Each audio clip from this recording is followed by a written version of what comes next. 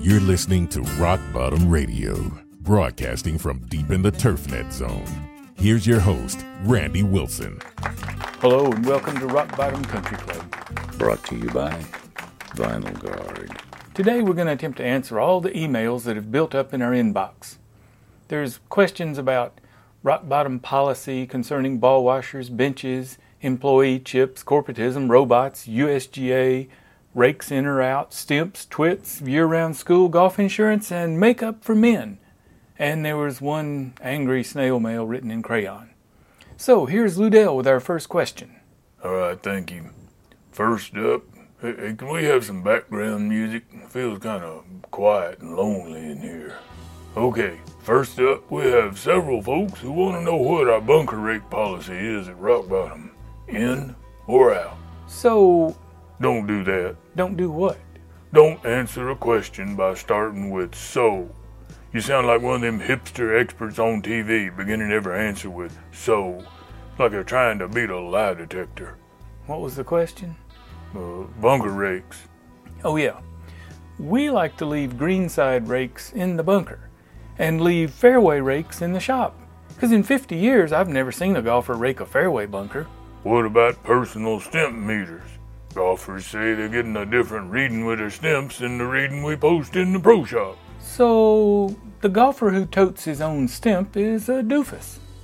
Also, the stimp counts as a club, and this often puts the doofus over the 14 club limit, which makes him a cheater. Next, a stimp-toting dentist is no more capable of getting an accurate measurement than I would be of successfully drilling my own teeth just because I bought a dentist drill. It's the skill, not the drill. So... Now you said it. Said what? So. So what? Uh-oh. Uh-oh what? I'm here to file a claim. On what? On my policy. What policy? My golf insurance. Golf insurance? That's right. It says right here in the event of a golf catastrophe, I'm due not only a green fee refund, but additional monies in the form of a free hot dog. Who sold you this? He did. Ludell? Ludell sold you this? Ludell, you're selling golf insurance? Yeah. Golfer pays $2 for insurance, and in the event of a golf catastrophe like lightning or temporary greens, he gets a refund, plus a hot dog. Are you out of your mind? This will cost us a fortune. No, it won't.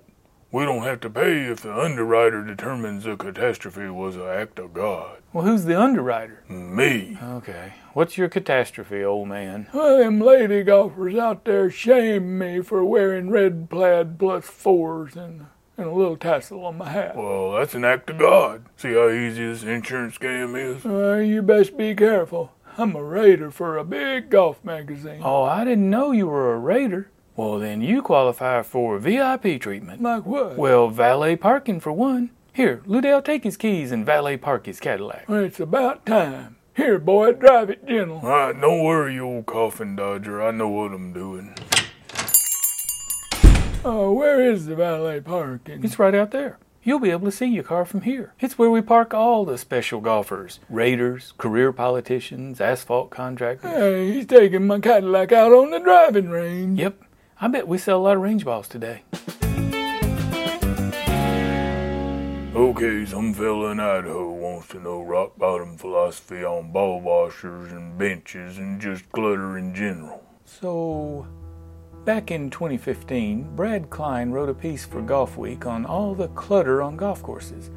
Although he failed to target that hideous striped phallic symbol that was erected all over Argyle fairways everywhere. But anyway, the next week, whiny, spoiled golfers wrote in moaning about how much they loved their clutter, and then the clueless editor of Golf Week printed the written tantrums by these crybabies, effectively throwing Brad under the bus. You worse than a presidential press secretary.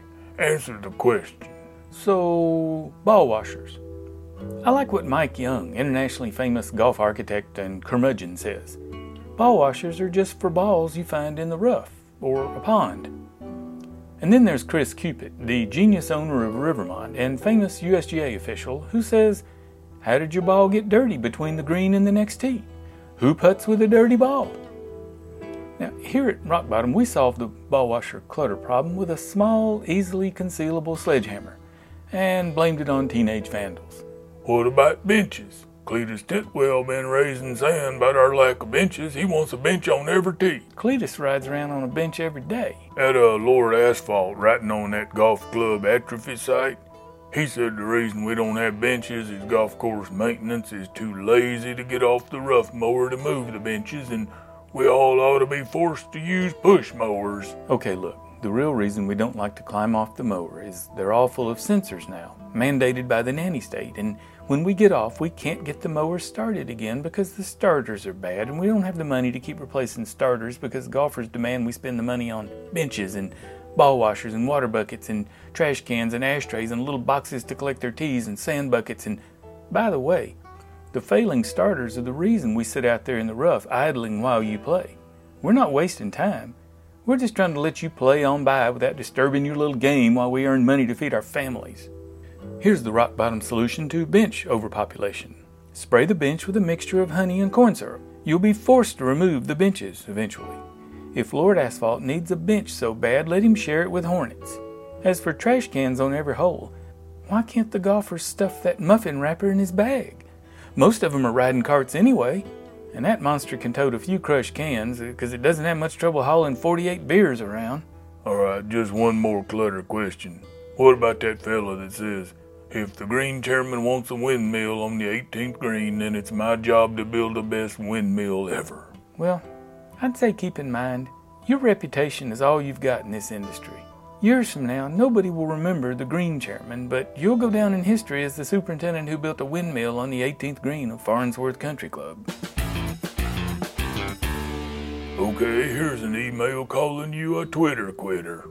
You know, in light of the recent incident where a very popular superintendent suspended his Twittering, I would suggest everyone go to the YouTube and watch that TED Talk on why I quit social media. I already watched that one. I had no idea how social media was damaging my ability to work. I don't think social media is what's doing it. You're just bitter. Here's another email where they say your ebooks ain't available on Kindle anymore. Yep, no more ebooks from Rock Bottom. Some Chinese hacker pirated my books and he was benefiting from my work, not me. But Ephus the Terrible, our top seller, is available in paperback, and so is Lost Hound of Raven Gap. If anyone is interested, both are adventure novels set in the mountains of Appalachia. Or is it Appalachia? Yeah, I've been here 35 years, I still don't know. What about the Greens of Wrath? I don't know what you're talking about. Oh well, reading screens gives me a headache anyway. Here's a guy who accused you, on social media, of spreading harmful anecdotal turf information. You want to answer him? I guess he completely missed the Mark Hoban show. There's enough science in those shows to choke a goat. But I do highlight the occasional anecdotal story because that kind of information spreads quickly on forums and by word of mouth. Sometimes the anecdotal stuff leads to an actual study, which, by the way, formal studies are a little slow to reveal their findings because either they're terrified of being wrong or they're incredibly expensive. Sometimes the conclusions are suspect, especially if the entity funding the study is aggressively seeking a specific finding. Hey y'all, this is Mama, owner of Rock Bottom Country Club, and I want to talk to you today about Vinyl Guard. You see, I just detest spending money on foolish things like replacing rake handles and flagpoles every year. That's why I use Vinyl Guard for golf. Every winter we use Vinyl Guard to protect our weather-exposed equipment. It just makes things look better. You know, Buddy is always finding new ways to use Vinyl Guard. You'd be amazed how much better my frying pan looks. Give Vinyl Guard a try. I bet you'll like it. Alright, this letter came in the snail mail, and it's written in crayon, and it says, leave the USGA alone. So, I've finally come to terms with the USGA's refusal to do something about the big-headed drivers in the Super Bowl and golf's fixation with dainty, perfect conditioning requirements. After studying all the data, I realize I've been wrong. We need the frilly, sissy conditioning in the Super Bowl that goes far and straight, and the trampoline effect drivers that resemble a child's golf starter set. Why? Because if you read much, you already know about the severe drop in sperm count for males in the Western world. All our little wigglers have gotten weaker and vanished. Our testosterone levels are so low the average male would rather go shopping for shoes and scarves than play golf. This is probably due to cell phones and microwaves and modern processed food, or the radical feminization of urban men and tight breeches. But hey, it's Darwinism at work, isn't it? Speaking of Darwin, What's your thoughts on that company in Minnesota chipping their employees? And the employees just voluntarily taking it like sheep. Next question. All right, you read about that cosmetic company putting out a line of men's makeup? You're going all out to provoke a meltdown, aren't you? I'll tell you what, I'm gonna melt down if you say so one more time. Hey, have you noticed how dirty our flags are? You suppose it's all the rain we've been getting? No, it's because the tour caddies have taken to dragging the flags around on the green.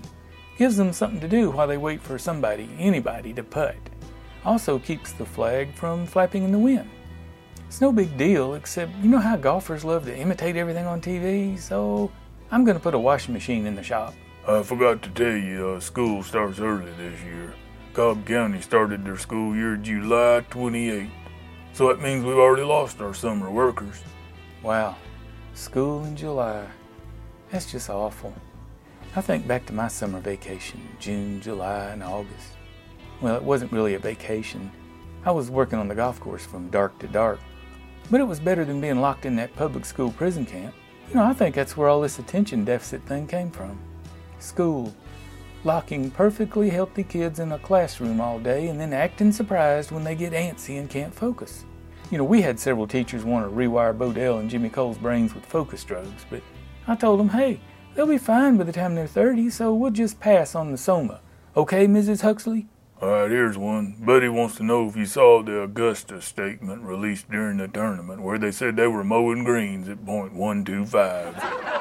I'm not taking that bait either. All right, this fella writes in and says, after 23 years on a mom and pop course, we was recently acquired by a golf corporation. What should I expect? Lots of business doublespeak. Terms like quantifiable performance measurement standards or QPMS. Endless seminars taught by folks who have never worked outside. Measurement standards like year-round consistent green speeds. That's kind of difficult to sustain in light of monsoons, sudden freezes, microclimates spread around the golf course. To a number cruncher analyzing your data from his warm, dry office, it might appear you're failing to meet standards, when in reality, you're just adapting to changing conditions. The ability to adapt and react is a key indicator of a great golf course superintendent. But QPMS can twist the truth. A Japanese corporation I worked for demanded a rigid, preset schedule of mowing reps, manpower allocation, and exact chemical apps. And I was repeatedly reprimanded for deviating from the schedule, regardless of weather or other situations, like gunfights. Under the strict control of the office gnomes, adjusting for playability was not acceptable. It was necessary to maintain the schedule no matter what. Kind of like the football coach who refuses to make adjustments until halftime because by dog he's going to stick to his scripted game plan and get beat like a rug. Here's the secret to surviving corporatism. Don't fight the desk warriors. Just give them the paper they want, even if you have to fudge the schedules. Covertly utilize your reactive skills and don't rub it in the cubicle dweller's face when he's wrong, and everybody will be happy. They don't read the reports anyway, guys. I once submitted a report explaining how we built a scale model of the Giza Pyramid on 7 Fairway. It took 200 years and thousands of lives, and corporate headquarters never said a thing. If corporatism is our topic, did you read that idea the Spacebook fella had? No, what did he say?